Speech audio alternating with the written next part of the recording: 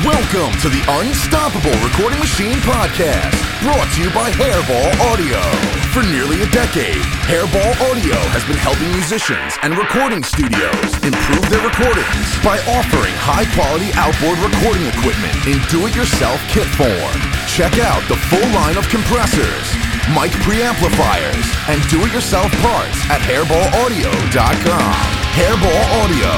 Do it yourself without compromise. This episode of the podcast is also brought to you by Shure Legendary Microphones, cutting-edge wireless systems, premium earphones and headphones.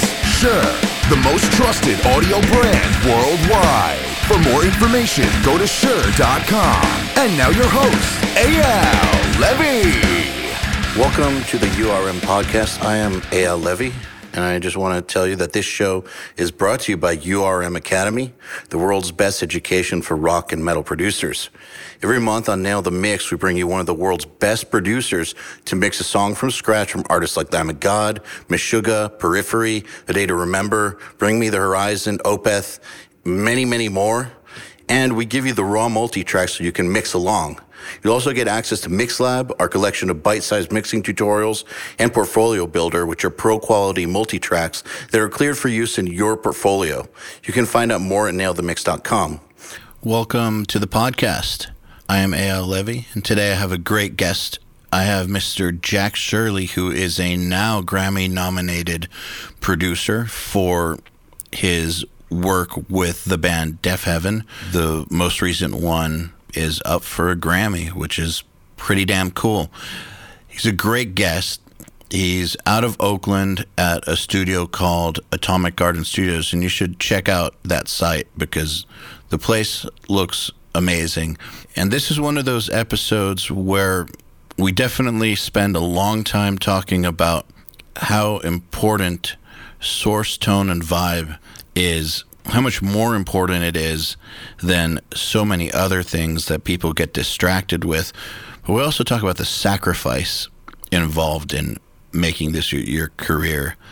The sacrifice as well as what goes into making this your career long term. And it's so interesting that even though he comes from a different world than I do, he comes more from the punk DIY world and I come from the metal world, we have the exact same opinions on what it takes to actually build a career.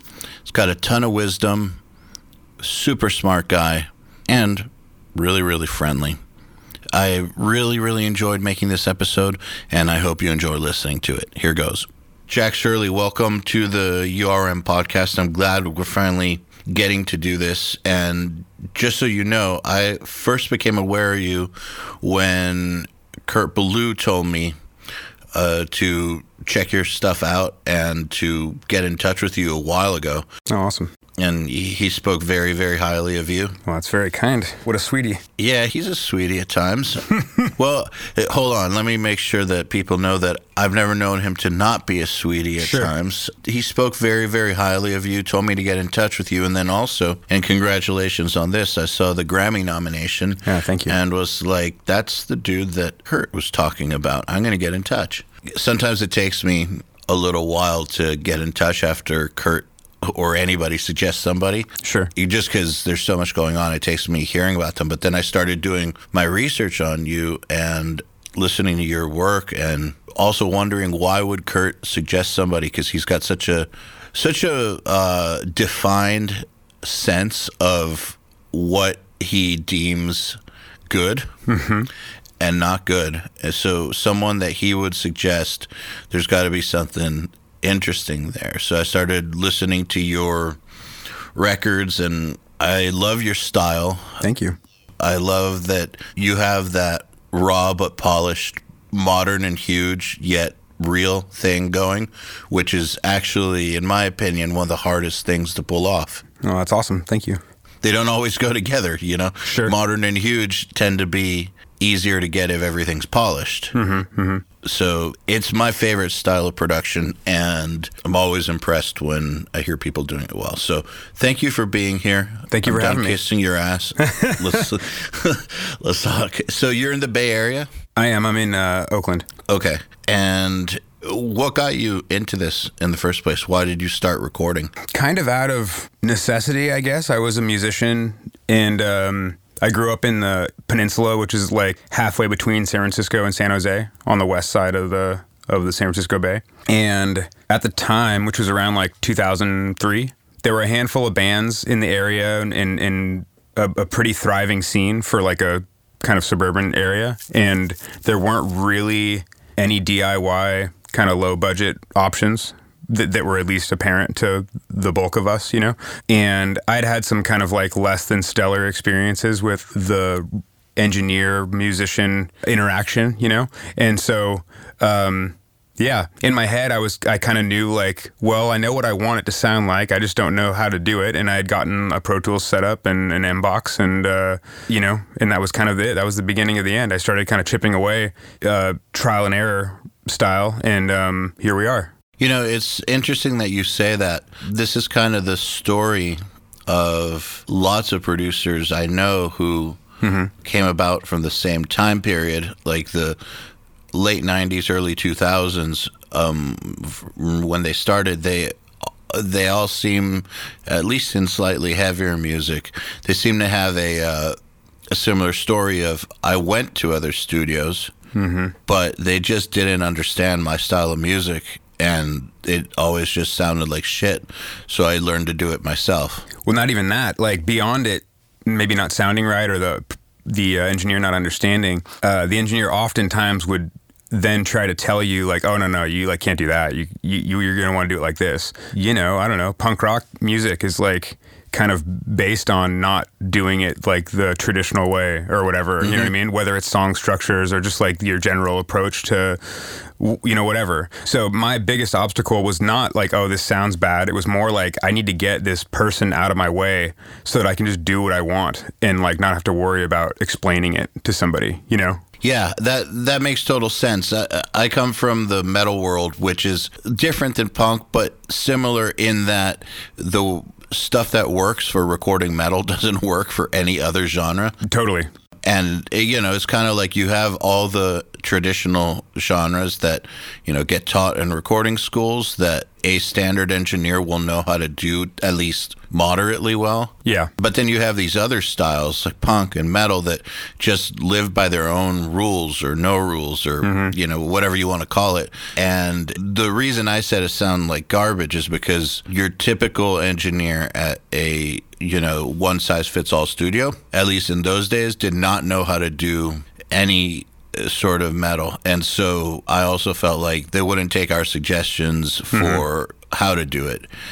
So it's kind of a similar sort of thing, kind of just like at an impasse. Well, and the production for certain styles of like hardcore and stuff like that hadn't really like completely landed yet. I was just talking to a friend about this the other day, and speaking of Kurt, it was like he referred to it as like the post Jane Doe, you know, world.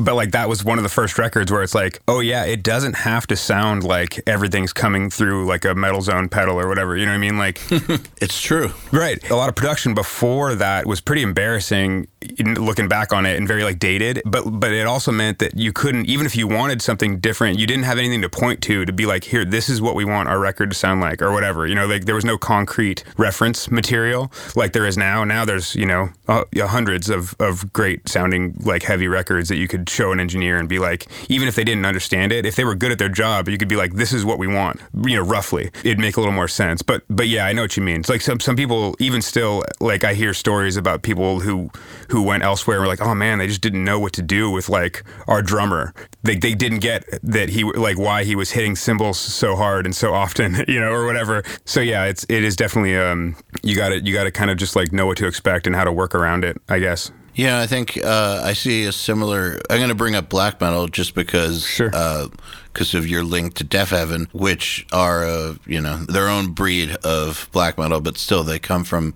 that world in their own way. Yeah. That it's a similar thing in that genre that there is a time period where the productions sounded kind of similar, like through a Metal Zone pedal or worse. PV practice amp in the basement with one microphone and the whole band playing was into a tape recorder. I don't mean like studio reel. I mean like cassette. But that's its own thing, right? That's like some cult shit. That's not like people that are, we started a metalcore band and we want to sound huge. It's like the traditional black metal, right? It's like, this is supposed to sound like it was found in a garbage can, you know what I mean? Like 20 years later or whatever. Maybe. See, the thing is, I'm not sure. Like, I know that there's a few who have kept that mentality up because that's what they learned was supposed to be right. But then you get bands like Dimmu Borgir. Oh, right. And I don't want to say Cradle of Filth because I never consider them black metal, but to a layman they are. You get these bands that got really, really big who had, especially Dimmu Borgir, who had incredible sounding productions and just showed what's possible in that style. Like, you didn't have to go there, but at least that's what was doable. If you wanted it to sound amazing, it could sound amazing. For sure. Even Satyricon records, where it doesn't sound like Dimmu Borgir, like the soundtrack to Star Wars or something, but just like drums, bass, guitar,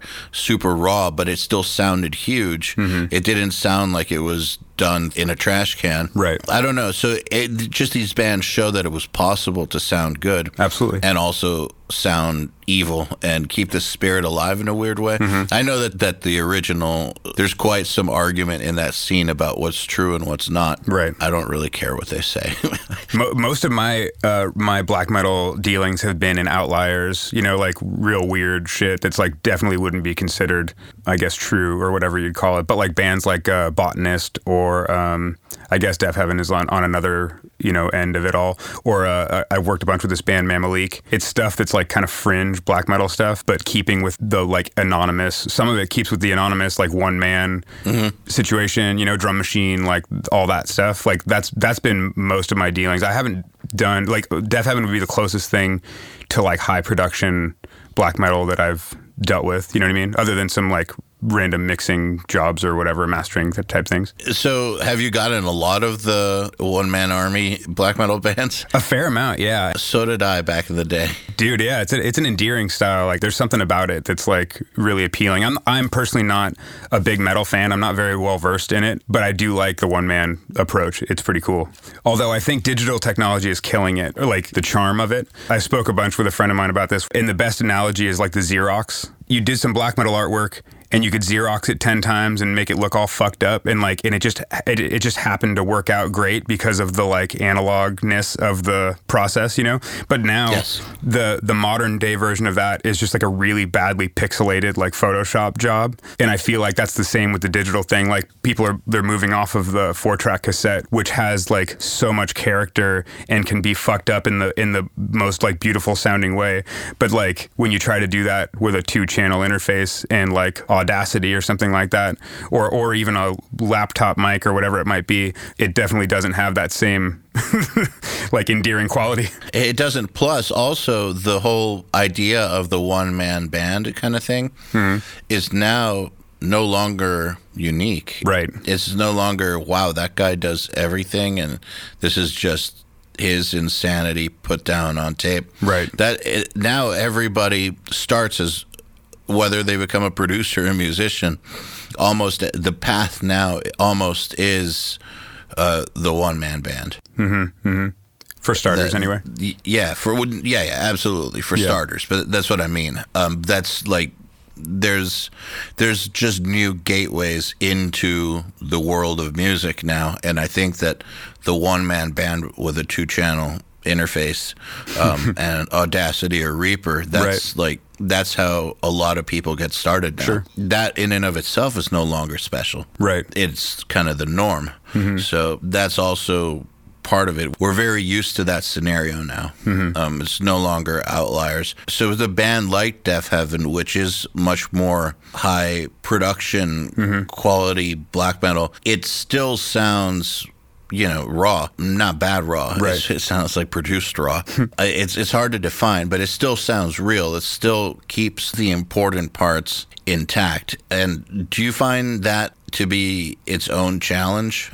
No, my whole approach to just kind of any music is pretty traditional in terms of like, I work on almost the idea of like, what would the approach be to recording this record, whatever it might be, if it was like pre-computer era, you know, like mid 70s or something like that. So like my studio setup is very much rooted in like an analog-based studio. Almost all the gear is based on something from like between the 50s and the, early 70s or something like that. And yeah, so like all those records are done like live to tape, no click tracks, no like samples, no editing. It's all very organic. It's the same way that I would assume they recorded, Back in Black or something like that. At what point do computers come into your process? It's different for every record, but I guess the most common thing would be we track to 2-inch tape until we run out of room on the tape, and then we transfer the multi-track into Pro Tools and then continue from there. And then the mix is often, or almost always, then summed back into the console and mixed through analog hardware and to tape again, to 2-track tape again. I really try to function as if it was that golden era, and it's like always kind of in the back of my mind of like, well, it's the idea of like, what if this band existed then, almost, you know what I mean? And like, how would the approach have been? And so, there's a couple tricks here and there. There's digital stuff that we might do, but nothing too substantial. So you just use it as one more tool, but you don't use it as the centerpiece. No, it's definitely more like convenience and affordability.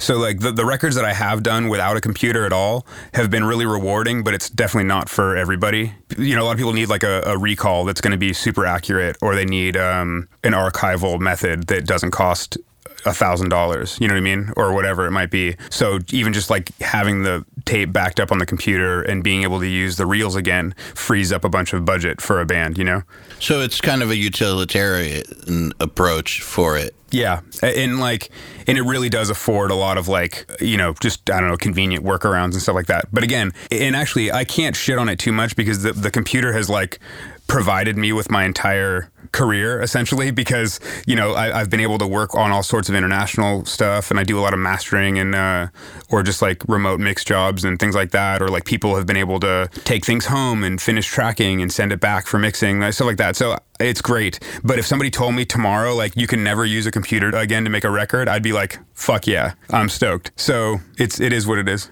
I think that's a great answer, actually. I was wondering, how would you survive in this day and age without really using the computer too much? But you just answered the question before I asked it, which is that you do use it when you need to, especially. Absolutely. So it sounds to me like your preference is to use it as little as possible, only as just one more tool in the toolbox for convenience and utility. But if you need to use it more, you'll use it more. Yeah, absolutely. You're not going to be stupid about it. No, I mean, when people send stuff to be mixed remotely, I end up doing it mostly in the box, just for nothing more than flexibility. It just costs so much more and takes so much more time for me to send it all out, bring it back in, and then somebody listens to their mix and goes, oh, we forgot whatever, and then they need to send the track again for some reason. It's so I try to be smart about it. And for the most part, when I am using software, it's literally the exact same thing that I would be using in the room. I have plugins for basically every piece of hardware in the room, and so it's a really similar process. And I'm still summing analog, and my main my mixdown chain is analog. There's a bunch of outboard reverb and delays and stuff like that here. So we got a bunch of plates and springs and shit like that. So that's all part of the process. But yeah, you have to kind of just know when to make it work, and the difference between $1,000 mix job and a $2,000 mix job or whatever. For a lot of people, yeah, it just makes sense. So I'm sure that people come to you for you, because that's how producers and mixers get hired.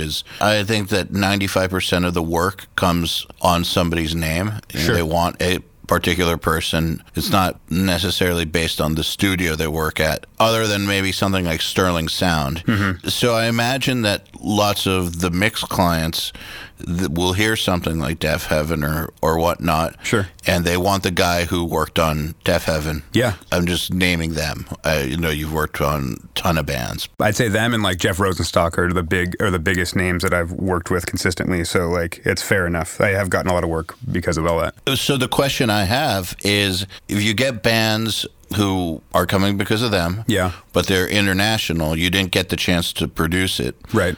So it doesn't have your sauce all over the production, right? Who knows how they got it produced, right? How does that conversation go because it'll never sound like Deaf Heaven. And the reason I'm asking this is because, I'm partners with Joey Sturgis in this business, and, you guys have the most polar opposite production styles, but still, sure. With him, it's a similar thing. It's people wanted the Joey Sturgis sound, so they would come to him for it, but, they'd record it in 3 days in a way that's not necessarily compatible with the way he does things, and then be like, why doesn't it sound like one of your huge records? Right. I haven't run into that necessarily. So because I'm almost always tracking to tape, that process requires that a lot of work gets done on the front end. So when I'm tracking a band, I would say 80+% of the processing on the recording is happening on capture. So like EQ and compression, oftentimes distortion, like whatever it might be, that's all happening as part of the capture, which I think always sounds better. And there's a whole like philosophical discussion that happens between engineers about like what the most important parts of the process are, Yeah. And everybody's always been kind of scratching their head about it. And to me, the thing that's consistently made the most sense is that starting from the source, and then the microphone and the mic preamp and the EQ and the compressor and the whatever and the capture and all that, every single thing is less important than the thing before it. I'm with you, actually. Yeah. And so just the sheer fact that I wasn't there to pick the mic and put it in the right spot means that it's not going to sound as good as it could have, but you got to get past that to some degree and just kind of, do your best. But yeah, I've always thought that when I've worked on other mixes that I didn't, or worked on, mixing records that I didn't record, I'm always a little bit bummed out that I couldn't be there for the capture, but you do what you can. I'd rather mix it than just master it, like, yeah, that's even more removed. It's like, so at least I can have a little bit of control over how it's all coming together. And honestly, sometimes it is the craziest things, like the most simple things will transform a multi-track. You listen to a rough mix and like, it's a rough mix that some guys, in Germany or whatever have been listening to for months. And they're like, man, we just can't get this record to come together. And you listen to the rough and then you pull up the multi-track and you do two things that I do that always make me smile is just like phase checking everything and panning everything. And it's like, this sounds totally fine. Like, how did, you know what I mean? Like, how did this make it so long without these couple little processes? But you could almost send the band back just a phase check, panned, proper mix, and they're like, heads explode. Like, how did you do that? That sounds amazing. And it's like, I didn't do anything, But anyway, yeah, it's a fun process regardless. I do prefer to be there for the tracking, but, you can't always. Man, I mean, face checking is pretty monumentally important. It really is. So on the topic of the hierarchy of what matters most, I actually totally believe the source first. And it's interesting that you put it the way you put it, but I also, and I've put out a lot of information about this over the years, but I really, really do think it starts with what's actually creating the sound. Absolutely. Like the guitar player playing that guitar is going to be the way that guitar mostly sounds. For instance, that singer, whatever's coming out of his mouth or her mouth, like those are your vocals. Not everything else along the way is just tampering with that, enhancing or taking away. I discount it too. I know what you mean. Like there's times where people are like, hey man, we're running out of time. Like, is it possible for us to like kind of take this home to do guitars or do something else, so that you can spend more time mixing or something? And I'm usually like, yeah, guitar's like the easiest thing in the world to record. You can absolutely do it at home. But I forget that half the time when somebody puts their guitar or plugs their guitar in and plays, I'm like, oh, hey, this sounds like it's underwater. And then we fuck with their amp for a minute and it can change like dramatically. You know what I mean? And so, yeah, maybe all I'm doing is putting a 57 or whatever, like on the cabinet. But like, I forget about all the parts before. Just the other day, I was like, hey man, you're on your neck pickup on this thing. Like, it really sounds dark and muddy. Can we try it the other way? And the whole band went like, holy shit, that sounds crazy better, or whatever. But like, when you're not there to do some of those little things, like just sculpting that source is such a huge deal. The cliche term that great production is built on 1,000 little decisions. It is all those little decisions. Like, you're on the wrong pickup. Right. The amp is set just a little bit wrong. Like, all those things put together. And so many of those, happen before any sound even goes into the microphone. Right, absolutely. So, maybe you did put the 57 on the cab, but also if you move a 57 over a centimeter and it's going to sound different. So, Right. you know, it's not just putting the 57 on the cab. Knowing exactly where to put it on the cab is Sure. in conjunction with the right pickup selection and the right settings on the amp and the right person playing the right guitar, you know, all that stuff. Yeah. Like, it's Absolutely. not that simple. And I've always, and it's with drums too, I've always thought that the hierarchy is the drummer himself, herself, Sure. is the most important part, because the way that they hit is, you know, you can have the same exact drum setup, same heads, same everything, Right. mics, everything the same. You change the human and it'll sound like a completely different drum set. And so the human is number one, the drum selection is number two, the head and tuning Right. is number three, then you get the sticks, then you get the microphones, then the preamps. Right. The placement. Yeah. All of it. Yeah, exactly. But to me, the preamps and all that stuff, that's like way down the line. That's so true. People freak out about microphone preamps. And then converters. Yeah. I don't know. But I think the preamp thing became such a hot topic because a lot of bedroom recorders, that's really the only thing that you kind of get into. You know, you have like, it's the first thing that you upgrade, and it's like a fairly affordable thing, you know? It really isn't that important. Like a high-end mic preamp is a high-end mic preamp. Like there's some, you know, you get into some variations, but like, I don't know. That's actually, I got rid of a bunch of stuff years ago so that I would have everything just be the same, so I didn't have to think about it anymore. And I love it. I love having to not think about it. That's a great idea. Actually, it's funny. We do this event called the URM Summit, which is kind of like 3 days of like classes and it's like a convention, speeches, whatever. But we did this drum one where this guy who's an incredible drum engineer, drum tech, his name is Matt Brown, we showed that your interface or the preamps, like we showed that it's almost meaningless. It's not that they don't make a difference. Obviously, great pre's are great pre's, but Sure. if you have everything else right, the amount of difference they make, Yeah, it's 5%. yeah, exactly. It's 5%. It's cork sniffing. That's exactly right. That's a great way to put it. If the other stuff isn't there, then, you know, the difference between 60% and 65%, you're still getting a D on your drum sound. Yeah. If it's Yeah. 30 to 35%, you still fail. Totally. You know, and if it's 90% there before the preamp to 95%, okay, so you're going from A minus to an A. But like that's all it does. And then you add good converters, and that's like 2% more. So you go from 95% to 97%. Yeah. Okay, so you've gone from an A minus to close to an A plus because of those two things. But if you weren't already at an A minus with everything else, then you're not getting there. Yeah. No, it's great. That's really good. That's a great education for people to have. The problem is, this is just me speaking in my frustration. We'll go back to you in a second. I just have to say this. This is my big frustration about telling people things online. This is the big limitation. This is why I like it when people can come to our events in person and see this stuff, because I feel like they don't believe you.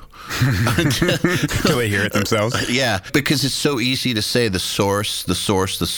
Right. The guitar player's hands, like tone is in the hands, like all that stuff. Yeah. The drummer's the most important part. Fuck your pre's. Yeah. Learn how to tune drums. Learn how to pick heads. Like, it's so easy to say that stuff, and I feel like a lot of the times it just goes over people's heads until someone shows them, no, this is actually the truth. Like, if you want to really get good at drum sounds, learn how to fucking tune and learn how to pick your drums and your drummer and place your mics. Yeah, absolutely. And if you're just starting out, sometimes, you know, you're dealing with pretty amateur musicians because you're recording for free or whatever, and like that's what you get. But like the one time that a band shows up that's actually really good and has all their shit kind of dialed already, like they just sound amazing, and you hear the difference in your recording that had nothing to do with you. You did the same thing you did for the last 10 things, you know, but like all of a sudden it sounds amazing. It's like that's when it really starts to kind of click. Of like, oh my God. I've done some pretty like scientific shootouts of all sorts of gear, of tape machines and converters and pre's and stuff like that. And yeah, I've had friends come in and just laugh at me when I'm like, dude, listen to the difference between these, whatever these two things might be. Because it's damn near inaudible when you start like in the big picture, you know? Well, the thing is, if you're competing at high levels, yeah, and by I mean high levels, like, okay, so in your world, it would make sense to me if you got better converters. Like when people are in the professional world dealing with world-class bands, I understand if they want a 2% edge. Oh, yeah. Okay, like that makes sense to me because that's like a race car driver. Like if they can get like a tenth of a second more, they're going to go for it, and they're going to modify their car, and that makes sense. If a mastering engineer that works on major label projects can figure out how to get 0.5% more quality or volume without distortion, they're going to do it, and that's could make a difference between their career continuing to take off or them getting passed over, or like losing the mix off between them and three other hot shots. Like that 2%, 0.5%, that makes a huge difference once you're already at that top level. But when you're learning, it makes no difference. It's irrelevant.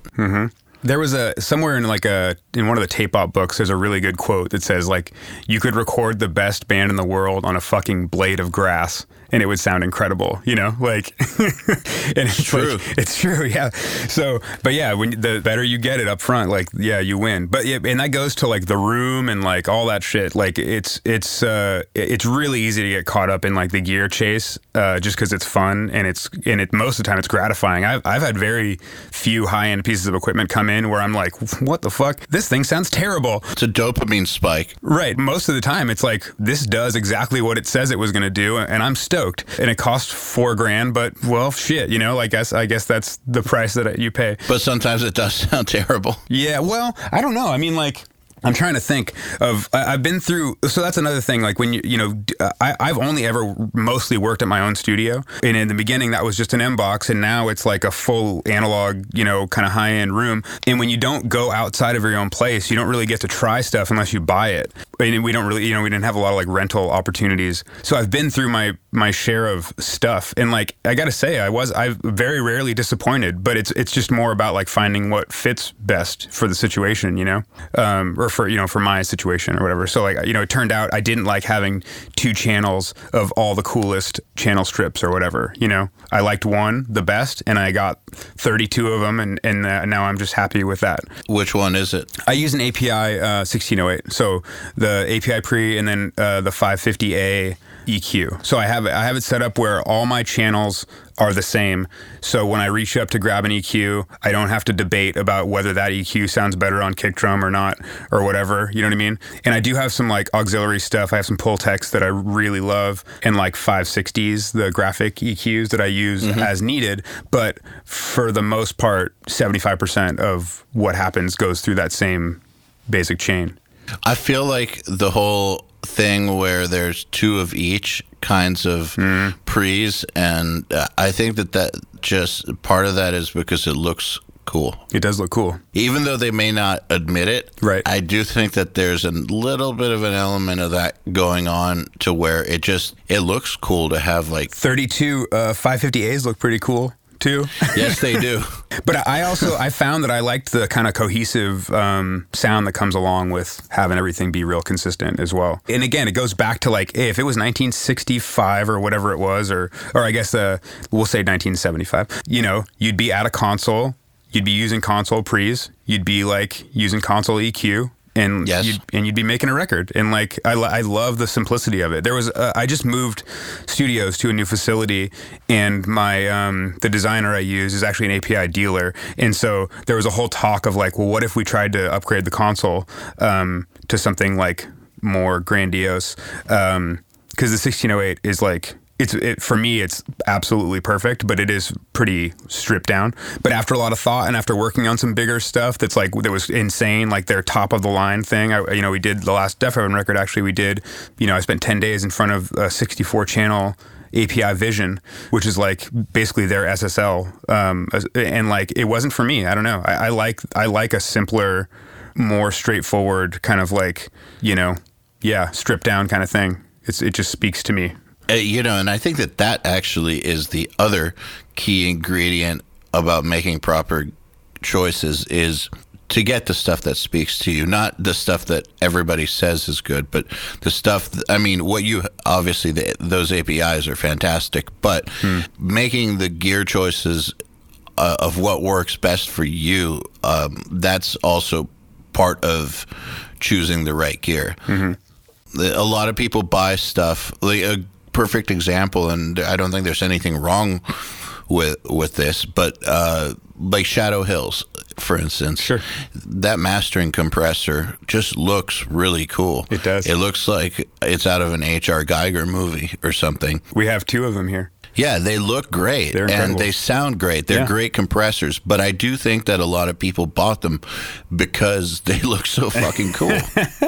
Yeah, that may be so. But I mean, I mixed through one for many, many, many years, and I've still hit it occasionally, but it got passed by another one. But yeah, I mean, I love that thing. It gets, so the new spot has we have 2 control rooms now that are like kind of 2 private rooms, and we outfitted very similarly, but like that was one of the things that they were like, oh yeah, we're definitely going to get one of those. And they use the shit out of it. Yeah, but you used it and you loved it. That's different. Yes. But that's what I mean. You have to use the stuff that works for you. Mm-hmm. Not just looks cool. I know personally of a lot of students first getting to the point where they can afford some gear, trying to invest in stuff like that without really knowing what works for them and what doesn't. I guess that's the only way you're going to find out.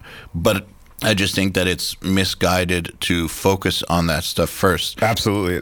However, when it does work for you, that's what works for you. Yeah. I guess I'm just speaking more to the point that you were looking at going to the much more expansive API console. Yes. And chose to go with the more stripped down one because that's what works for you. Yeah, absolutely. So do you get bands who come in who don't want to do things your way? Like Yes. They want your sound, but they don't want to do things your way? Yeah, it's a common phone call that I get is like, hey, we want to come do a record. We really love records X, Y, and Z that you did. And I'm like, okay, cool. Well, how do you, this is how I usually do it. What do you think? And they're like, well, we usually do it the other way, like the opposite way of that. And it's like, well, the reason maybe that you like the records that I did that was because they were done with the whole band playing live without a click track, and they were done to tape, so where you're limited on what you can do in terms of editing, and you can't keep 20 takes because it's expensive and whatever. And so I'm thankfully at the point now where like it's busy enough where I don't have to take every single call that comes in as like, okay, yeah, we're going to record for better or worse. Now I've been able to be like, maybe I'm not the guy for you, because to me, making records like that sounds like fucking so painful. Like I haven't tracked a record one piece at a time in, I couldn't even tell you, like many, many years. For a rock band anyway, or most bands, it doesn't serve the end result to me. And it's not fun. It's not fun for the players. It's not fun for the engineer. I don't know. I like to keep it loose. I like people to have fun and be relaxed and comfortable. And yeah, I don't know. Recording one fucking dude's guitar part for 2 days, it doesn't sound fun to me at all. Hey everybody, if you're enjoying this podcast, then you should know that it's brought to you by URM Academy. URM Academy's mission is to create the next generation of audio professionals by giving them the inspiration and information to hone their craft and build a career doing what they love. You've probably heard me talk about Nail the Mix before, and if you're a member, you already know how amazing it is. At the beginning of the month, Nail the Mix members get the raw multi-tracks to a new song by artists like Lamb of God, Opeth, Meshuggah, Bring Me the Horizon, Gojira, Asking Alexandria, Machine Head, and Papa Roach, among many, many others. Then at the end of the month, the producer who mixed it comes on and does a live streaming walkthrough of exactly how they mixed the song of the album and takes your questions live on the air. You'll also get access to MixLab, our collection of dozens of bite-sized mixing tutorials that cover all the basics. And Portfolio Builder, which is a library of pro-quality multi-tracks cleared for use in your portfolio, so your career will never again be held back by the quality of your source material. And for those who really, really want to step up their game, we have another membership tier called URM Enhanced, which includes everything I already told you about and access to our massive library of fast tracks, which are deep, super detailed courses on intermediate and advanced topics like gain staging, mastering, low end, and so forth. It's over 50 hours of content, and man, let me tell you, this stuff is just insanely detailed. Enhanced members also get access to one-on-one office hours, sessions with us, and Mix Rescue, which is where we open up one of your mixes on a live video stream, fix it up, and talk you through exactly what we're doing at every step. If any of that sounds interesting to you, if you're ready to level up your mixing skills and your audio career, head over to urm.academy/enhanced to find out more. Okay, so it's been years, but that means that there was a time period where you did have to do it that way. How did you get to the point where bands just agree to go along with your way? And the reason I'm asking is, and I ask this a lot because I think that this is one of the most important things a producer can earn, which is trust. Like at the beginning, trust is really tough to get from a client because you have no track record. Right. You're still learning. So it's hard to really get them to totally go with your vision because that trust isn't there. But as you go along, you build up more trust. And I'm sure that now you get a bunch of clients who love your sound and you get to work with people who are down to do it your way because they love what you do and they trust you. Yeah. Most importantly, they trust you because of the track record you've built up. I got pretty good at selling the idea and giving everybody like a fail safe essentially. So for me, it's really important that the band tracks live. And if they're adamant about using a click track, they can absolutely use a click track. Like you know what I mean? Like there's very few things that I'll just be like, absolutely not. And I always tell the band, let's try it. If it's not for you, it's not for you, but like, let's at least try it. And so the thing that I would do is isolate the drums, isolate the amps in a separate room. And then like my spiel was always like, well, if you absolutely hate how this goes, we'll throw everything away but the drums and then we'll just start over, you know? And no one ever did that because it sounds better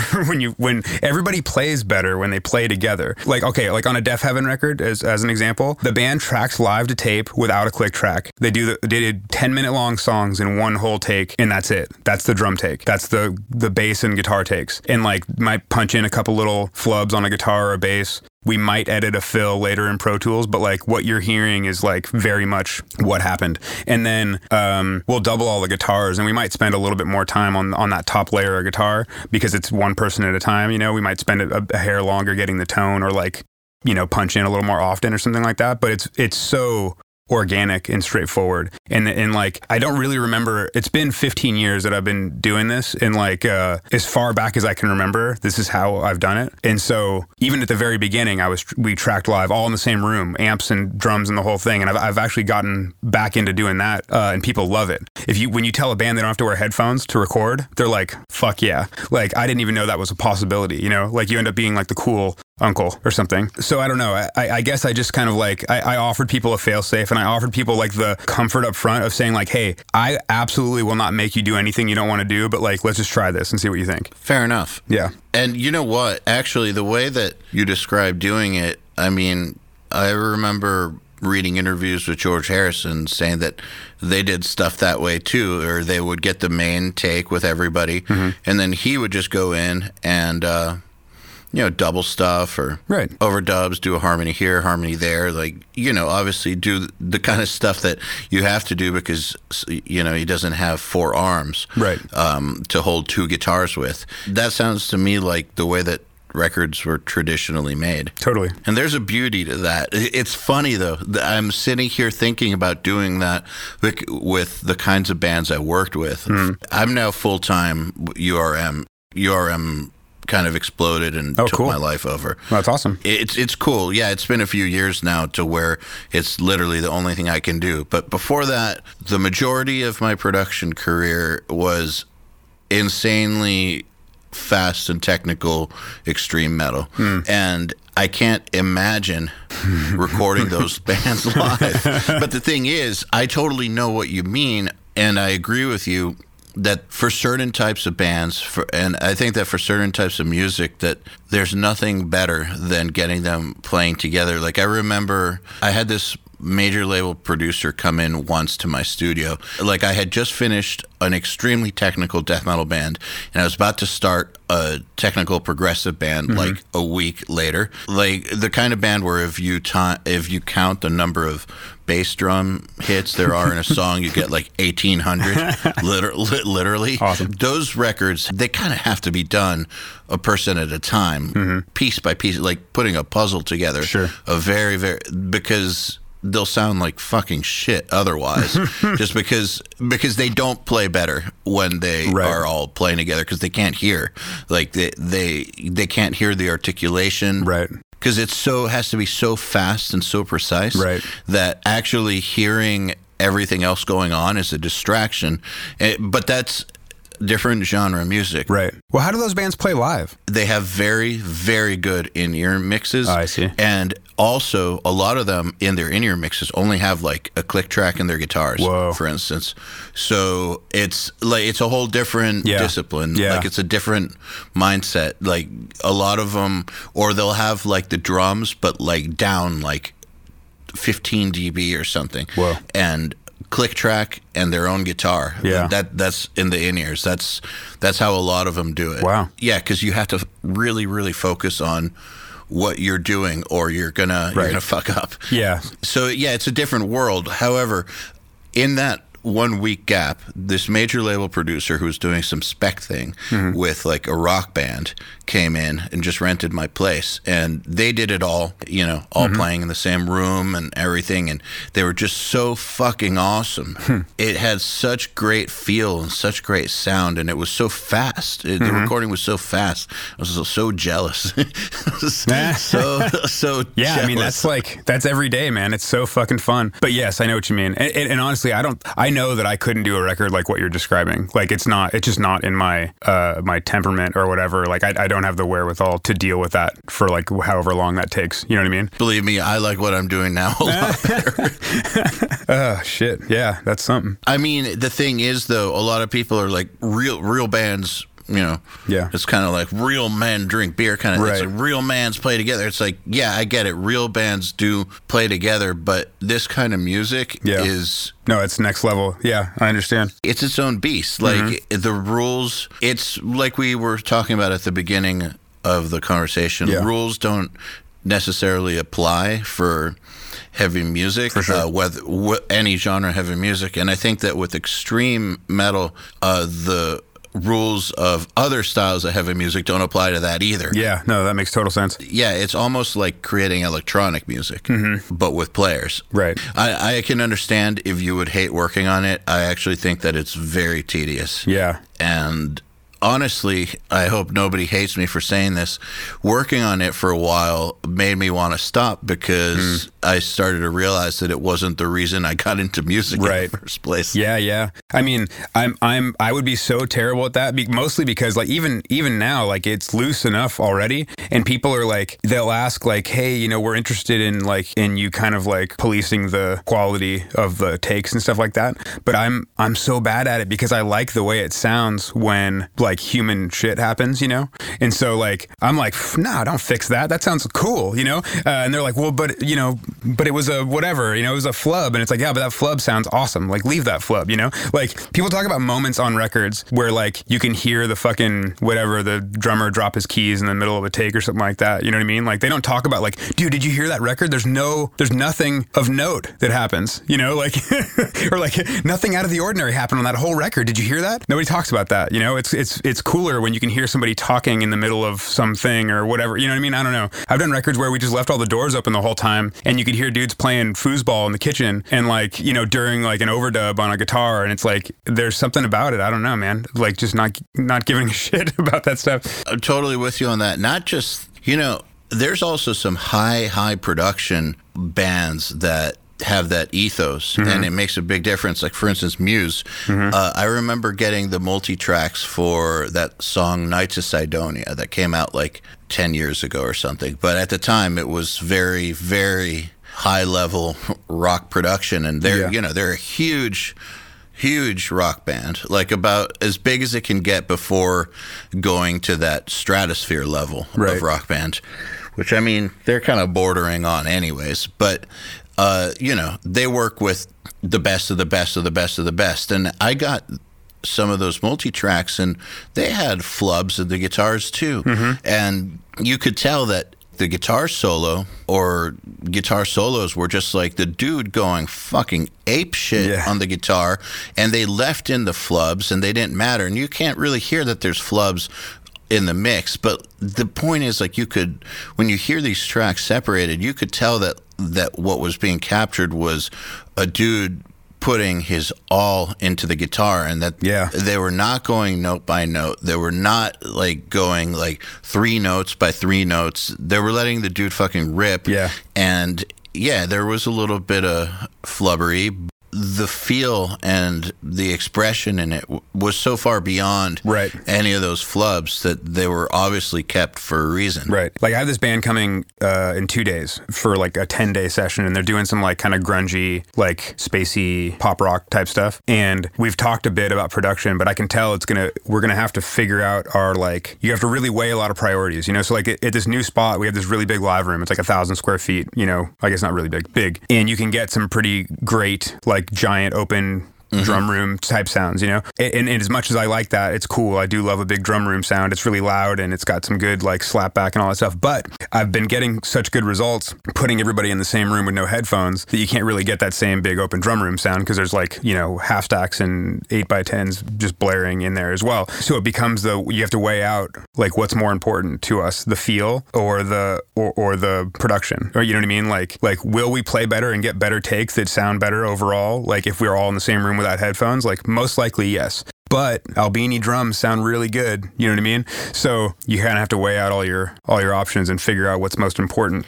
And do you figure that out, like in your experience or the way you work, do you figure that out through experimentation, like you set it up all together, see how that works, and then move it? Or how do you go about that? Yeah, I've had people go both ways, where we're all separated, but they're playing live and they're like, yeah, this feels weird. Even sometimes they're even like, a lot of times I'll have all the guitar players in the control room just playing off the monitors in the control room, while the drummer's the only one having to wear headphones, and he's like, or he or she is in the live room or whatever. I've had people have that not work, but I've also had people all be in the same room without headphones and have that not work. And like it's not that hard to just rearrange. Sometimes a band will demo for their first day that they're in the studio, and we'll work out all those kinks, you know, and try it a couple different ways and try a couple different things. But yeah, it's a hard decision to make sometimes. So they know in advance, though, that step one is we're going to figure out the best way to do this. And so don't think that we're going to be tracking today necessarily. We're going to be figuring things out. Yeah, if we talk about that. I mean, like, honestly, most of the time we're tracking, like we're taking the first real take 2 to 2.5 hours into the load in, like from load in. Wow, that's so fast. Holy shit. Yeah, I move fast regardless. So like there's not a lot of time mulling over a bunch of shit. It's like, get the sound right, just like go, you know? Like, I guess the new place is kind of big, and so it takes a little longer to do stuff. So maybe we're more at like maybe 3 hours. At the old spot, it was so streamlined. Like, yeah, 2 hours in, we could definitely be like into getting the first takes, you know, like nailed down. But I'm blown away. I mean, I don't know. I don't really do a lot. You know, like I said, like you put the mics in the right, make sure the source sounds right, put the mics in the right spot, and like you're 75% there. The rest is just like a couple little EQ tweaks and like hitting the compressor the right way or whatever. It's not like there's not a ton of like deliberation and whatever. Your records speak for themselves. I'm just blown away because that's so fast compared to how I'm used to working. Oh yeah. I just come from a different school, so it blows my mind when people are able to get great results that quickly, because it makes me question everything I've ever done. But it's also a whole different kind of sound. It is. But like, I'm used to when there's a budget enough for it, like when there's a band with a budget that's not, you know, shit, 3 days to get drum sounds. Whoa. Yeah, right? I've never done that on any record I've ever worked on. So day one, we figure it's going to sound all right by the end. By the end of day 2, it's close, so we'll track something. Right. You're going to redo it on day 3. Yeah, we're going to redo it on day 3 because by the end of day 3, the drums are going to sound so damn good that we're not going to want to keep anything that we might have done day 1 or maybe day 1, but definitely day 2. By day 3, but I guess the thing I noticed was that even if I start tracking on day 1, by day 3 the drums sound so much better. I just wanted to redo everything anyways. Yeah, I've never had enough budget to even do that, like on a record. Most people that come through aren't spending very much money, so like you just have to figure out how to make it fit into the time you've got, you know. And that sometimes that means mixing the same day. So I've tracked records live and mixed them the same day, and like because that's what they had $500 a day, and they had $500 to fucking to record a record.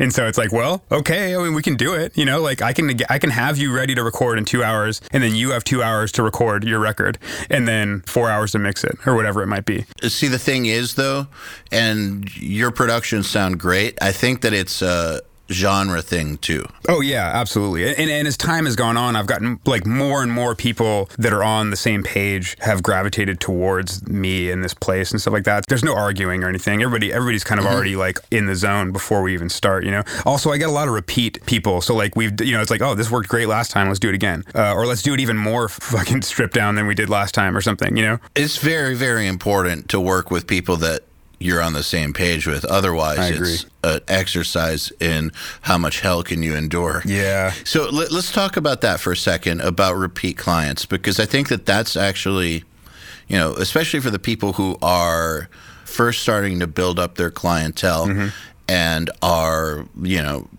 trying to do this professionally. I think that repeat clients are typically a huge part of a producer's work. Like if you were having to get new clients every time, I don't mean you, I mean the universal you, but if a producer's having to get new clients every single time, I think that they're going to have a much tougher time staying employed. Yeah. I think that repeat clients are a huge part of where it's at. But so what, in your opinion, keeps people coming back to you? Why do you think they come back to you, and what do you have any advice on scoring repeat clients? Oh man, that's a really good question, and I don't know if I have a really good answer for it, but well, let's talk about it. I have a lot of repeat clients. I have a lot of clients that I've done their entire discography for their band. You know what I mean? Like where they've like just literally never gone anywhere else again. And some of them go all the way back to when I was at my parents' house. So like, yeah, there's like this band Gracian from San Francisco. They're kind of a proggy metal band, the 3-piece with a woman who plays cello and sings, and then a dude on guitar and a dude on drums. And they're fucking good. And they've been recording with me since I was at my parents' house. And we just, you know, we finished their last record about a year ago.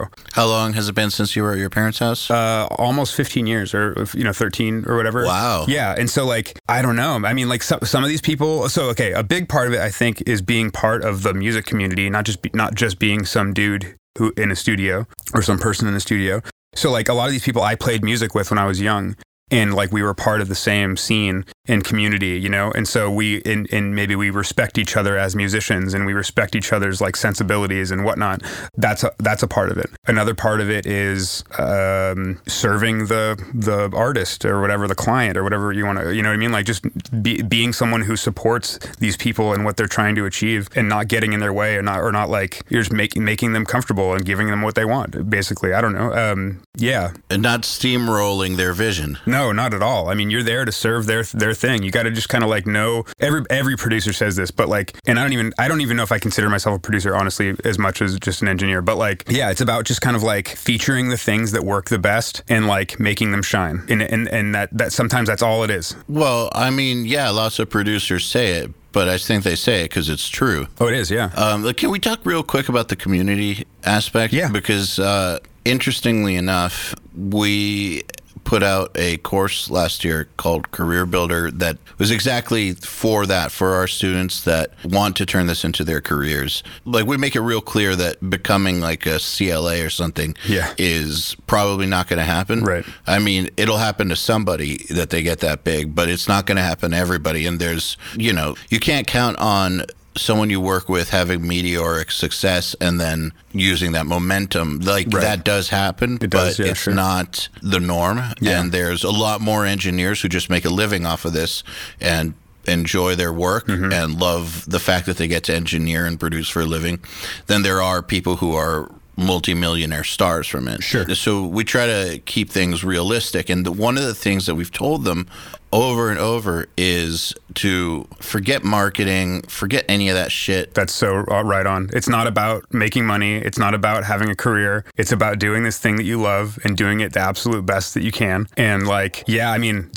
while you're talking about this, I'm thinking about, it's also about like, maybe not extreme sacrifice, but it's about a lot of sacrifice. Like for 12 and a half years, I lived in a warehouse space where the studio was so that I could afford to have a recording studio. You know what I mean? Like I illegally lived in a warehouse that was like not fit for living, basically, like where the windows didn't open and there's like no heating. You know what I mean? Like, yeah, that's great. Yeah. 5 years of that, I literally lived in like the machine room of the recording studio in like a 5x10 room. So we have a student named John McLucas, one of our top students who he moved to LA recently, like a year and a half ago, and he lives in his studio. He lives on the couch in his studio so that he can afford it. And his career has been slowly taking off since he moved there. He works his fucking ass off. I know he's one of our best students because he's been around for a while and he's one of the most active and helpful to other people. But like this is what people do. So I'm getting to see it now in early stages with our students that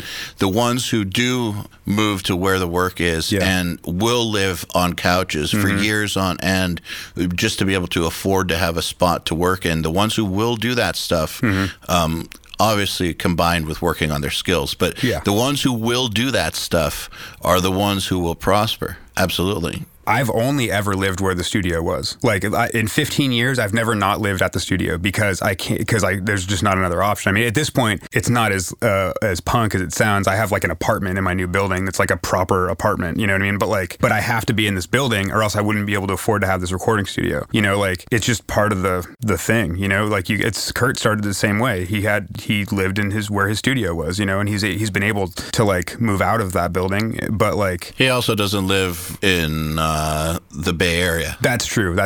But I've had people multiple times who were like, hey, I'd love to come by and talk to you about kind of what it takes and like what you did and all that stuff. And the first thing that I notice is that they pull up in like a $30,000 car.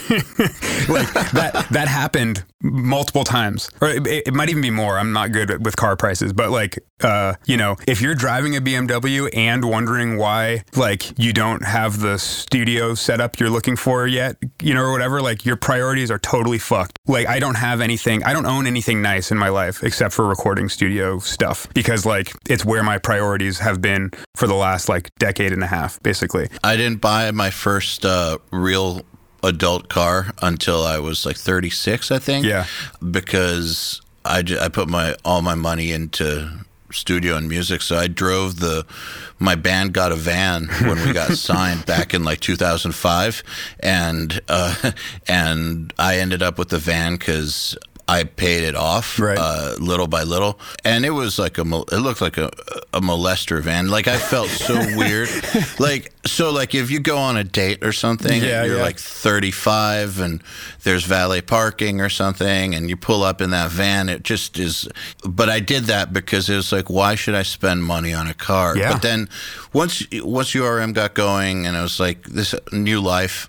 I'm getting a car, but I was 36 before I got my first adult car. Dude, I'm 37. I still don't know if I have an adult car. You know, I have some beater that was like belonged to my grandfather and then my dad. And it was like, okay, well, this is free. You want this car? I'm like, fuck yeah, I'll take that car. I mean, why not? However, the stereo in the car is very nice. So that again is a priority. You got your priorities straight. Yeah. But anyway, yeah, it does require a kind of like whole life handover. And I commend people like my current girlfriend who's been with me for 8 years has dealt with some shit, man. I mean, she lived at the studio. The old studio was not soundproofed. You know what I mean? Like, wow, she's a trooper. Yeah. I mean, the space was big. There was like a 2,500 square foot warehouse space and the studio was like less than 1,000 of it. But if a band was recording, you might as well have been in the room with the band. You know what I mean? like it wasn't soundproof. It was and so like, you know, that's not always the funnest thing. Or like when a band needs to use the kitchen, it's your kitchen. Or when they need to use the bathroom, they have to walk through your living space. God, man, you're describing my life. Yeah. At my studio before this, like, it was a residential studio in Florida, and my girlfriend and I lived at it. And so basically it was like a compound. So half the studio was across the street with my then partners, but the drum room and my studio were in my house, and my house was the lodging for the bands also. And that's where we lived, and there was one kitchen. And so, and so if there's a drum session happening, she was basically confined to our bedroom or like our porch room, but it was basically like being in the same room as the drums. And then, you had to deal with band members using the kitchen all day and all that. And she put up with it. And sometimes it's such a beautiful, positive experience. I work with a ton of close friends of mine, and it's great. And it's especially great because otherwise, I don't know if I'd have much of a social life. But like, because my friends can come here and we can all hang out and make records, it's like, it's great. But like, and she's friends with a lot of the same people. So it was like, it'd be a great, oh my God, so-and-so is going to be here, for a week. Oh, that's so cool. But sometimes it's just some rando like bedroom metal kids who like don't know how to interact with other human beings, and they're walking through your house and they're not even like acknowledging that you're there. You know what I mean? Like, and so it's not always a shiny positive experience. But so anyway, I commend her for sticking around through all that, because now we live in like a real house, and like daily we're like, can you believe that we live in this real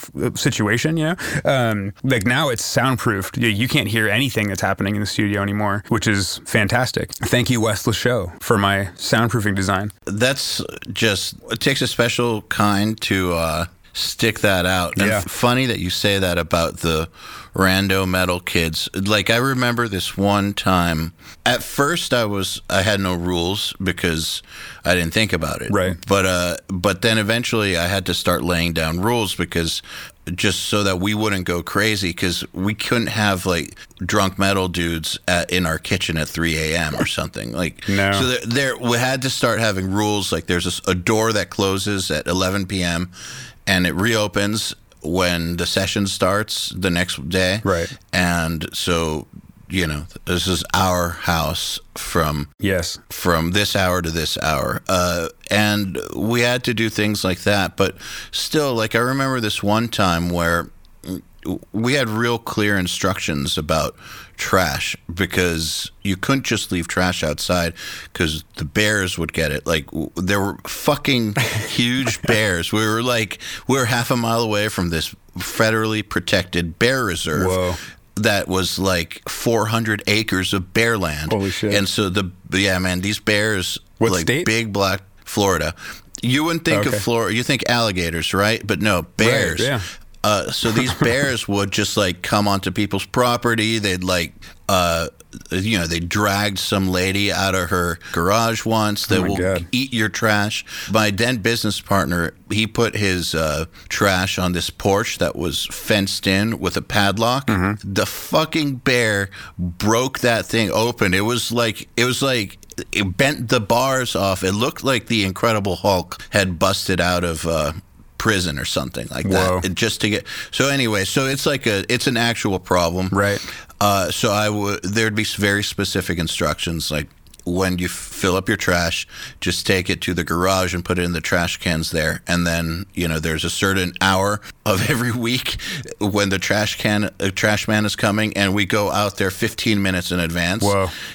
Yeah, but like, this one band would just leave their trash in my hallway, like huge bags of it. It smelled like shit. So I would put it back in their room, because it's like, guys, just put it where I told you to put it. Yeah. But I'm not going to carry your trash for you. Because we're getting off on the wrong foot here. Right. Like, I'm not your trash man. Like, we should act like respectful adults. But then the problem I had with situations like those is sometimes if you put your foot down, it makes the session weird. Right. But then you have to put your foot down, because if you don't put your foot down, these people are staying with you. Well, no, these people are staying with you for 5 weeks. Oh my God. And so if they're already on day 2, just like leaving trash everywhere, if you don't say something, then, you're going to have problems with my girlfriend. living there too, and like guys like just ransacking the house Dude, for 5 weeks. Lodging is some next level shit. I commend you for that. Like that's where I had to start kind of drawing the line. When it was friends and they're in from out of town and they have no place, or whatever, it's like I'm happy to accommodate. But like when it's people you don't know, I mean, at least in our situation, there wasn't like, it was very open, like floor plan. And so like you just don't get off work for 24 hours a day until they're gone because you're like babysitting, basically, It's not fucking cool. Yeah, like it's very tough to take a day off because people expect that since they're there and you live there, you're just down to work 24/7. Right.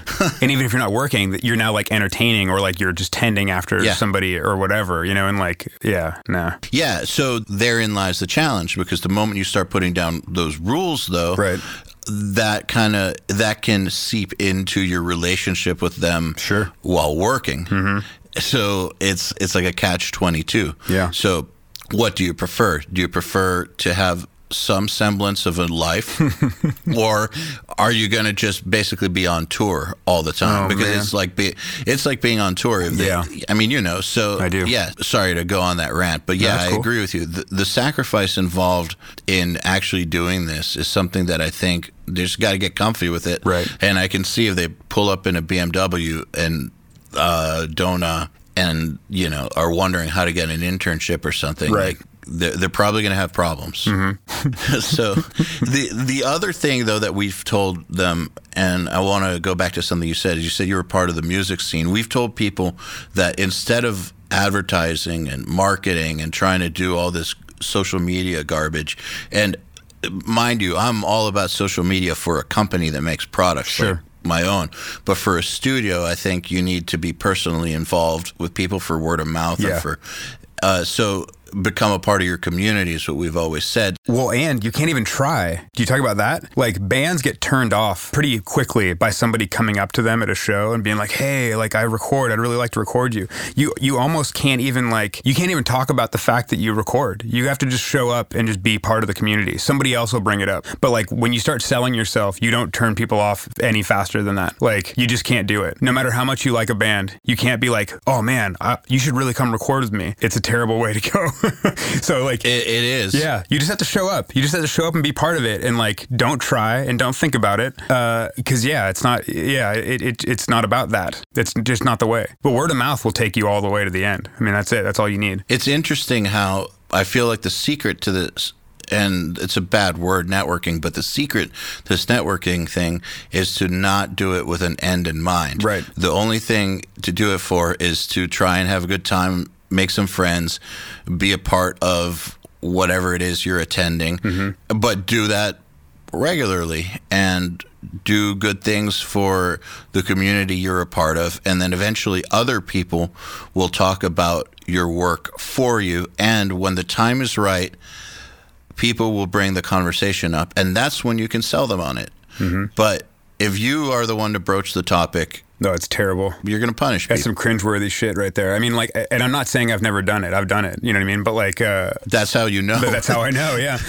But yeah, it's tough to like be hungry for it and not want to try somewhat. You know what I mean? But like, you got to just show up and hang out and like and let it take. Oh, the other thing I would say though, especially for people starting out, like my goal when I moved out of my parents' house was keep the overhead so low that like even if I need to get a part-time job that's my only income because I don't make any money recording, I can pay my rent. That was like the number one. So like the literal absolute worst case scenario was I have this recording studio that I can use anytime I want to do anything I want in, even if I don't make any money doing it because nobody showed up. But I can go work at this coffee shop or whatever it is, or I was going to try to substitute teach, which I never had to do. But the rent was so low that like it didn't matter if nobody showed up because like you could pay for it somehow. And so that's kind of been the name of the game forever. It's the reason why I was able to buy equipment through the last 10 years or plus or whatever, was because like the overhead was so low that when I did start making money, it could go right into the gear getting. And then it was actually like a good time to do that because it was like,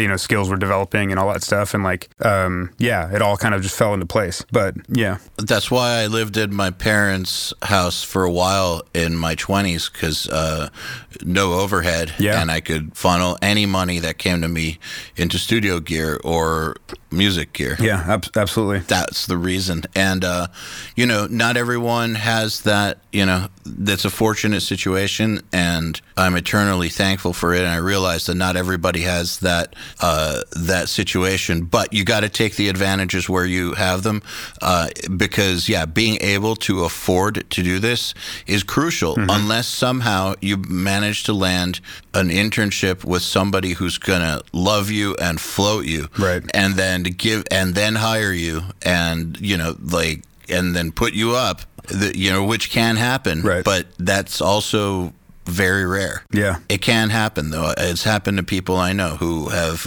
landed in the right situation. They were the right person to work under the right person, and you know, things just worked out. But still, even then, even in that case where they got under the right producer, there was still a time period where they didn't make shit, right, when they were interns, right, and they had to figure out a way to survive. And then when they started getting paid, they still didn't get paid that much.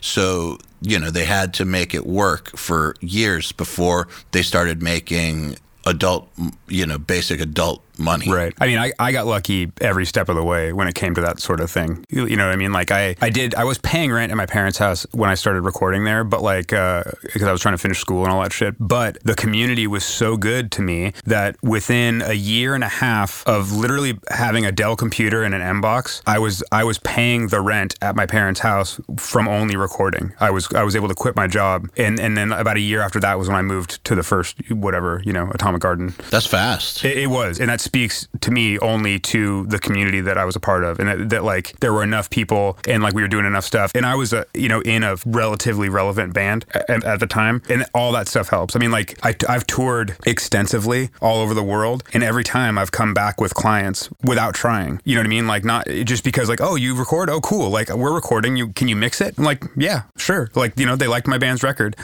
which is fucking amazing now looking back on it, because those are some of the most embarrassing records I've made.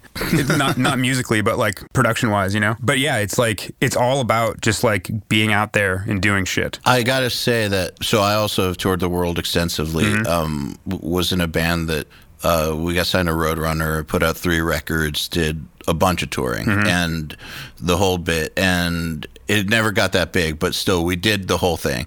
And then when I got into a studio scenario, I had already been recording for years, but I got into my first big studio scenario with 2 partners who had never toured. And I felt, I mean, they're way better producers than I ever was, or, you know, they're amazing. But I had a connection with the bands because of having been a touring musician, where I could understand the bands on a level that you only can understand if you've been in their shoes. Yeah. I feel like. Yeah, that makes total sense. It does, and I feel like that really does help. Like I'm sure that the fact that you've toured and that you have been on that side of the glass, or that you have that shared experience and you know what it's like. You've done the musician thing.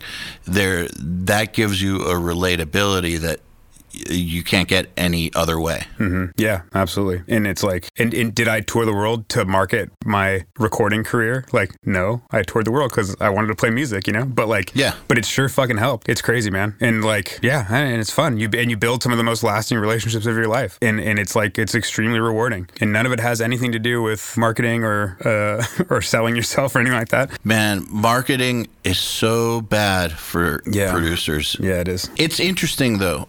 We get this a lot because people would be like, you guys are putting out Facebook ads and all that. It's like, yeah, well, we're selling a product. Right. We are not selling production services. If you look at my partner, Joey, who he never advertised his productions ever. He advertises plugins and stuff, but he never, when he was mixing or producing, never placed one single Facebook ad, didn't even have a website for it. And if you look at most successful producers, I mean, just about all, they tend to have really outdated websites, have very little social media presence. Yeah. Like some more than others, but like in general, it's pretty lacking. You're too busy to update your website. Yeah. So, okay, I'm in this new situation where I have a new studio and there's a second room with a second engineer in it that like is basically running his own business out of his side. And so we have to keep things a little more current.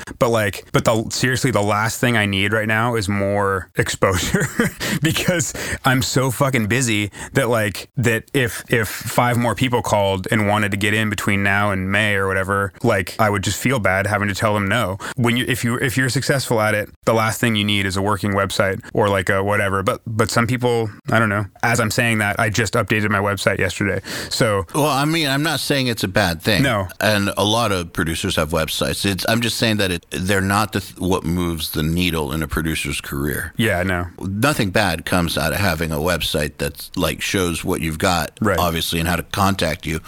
But I guess what I'm saying is that for people who are first starting to build their name, over focusing on stuff like the website and marketing or all that's an exercise in futility. That's not what gets people through the door. Word of mouth and your portfolio are what get people through the door. And then maybe if they hear about you, maybe then they'll come check out your site and confirm that you are who people say you are and stuff. But that's generally what it's for. Or like if you're actually looking for somebody, then go to the site, find them on their site. But you're already looking for them. Yeah, totally. And it's there if you want it. But like, I don't have business cards. I don't talk to people about it. If you know what I mean, like it's not. I don't know. It's not necessary. Yeah, I would say that it would almost be counterproductive. Yeah, absolutely. That I agree. People don't want to hear about it. They want to find it themselves. Well, I mean, I think about how I discover music and producers. The way that I've never really discovered producers other than, I mean, in what I do now, I do discover them from looking for them. But before this, the way that I would discover them was the same way I would discover music. Is I would hear it or hear about a band or something and not pay attention, and then hear about it again, not pay attention, hear about it, and then finally by like the 7th time I hear about it, it's like, okay, there's a video, gonna watch it or something, or it's on, I come across it and listen, and I'm like, wow, this is pretty cool. And having that, wow, this is pretty cool reaction several times with the same artist then leads me to do more research, and then I'll figure out who produced it, and then you start to see the same person working on records you like, then you like that person's work. I feel like that's how most producers are discovered. Yeah, I get a ton of people just because they're like, oh man, I love X record that you did and I saw your name in the credits and I wanted to see what you could, whatever. People read credits, like they pay attention when they're making music, they're paying attention to the records that they like. And that's a common email I get is like, oh man, I keep seeing your name pop up on all these records that I love. And like, I sometimes just people emailing to thank me. They're not even maybe even musicians. They're just like, hey, like you've done so many records that I love. Like, thank you for making them sound like real music or whatever. You know what I mean? It's fucking cool. But yeah, more and more people are paying attention to that stuff. Yeah, that's how producers get discovered, in my opinion. Yeah.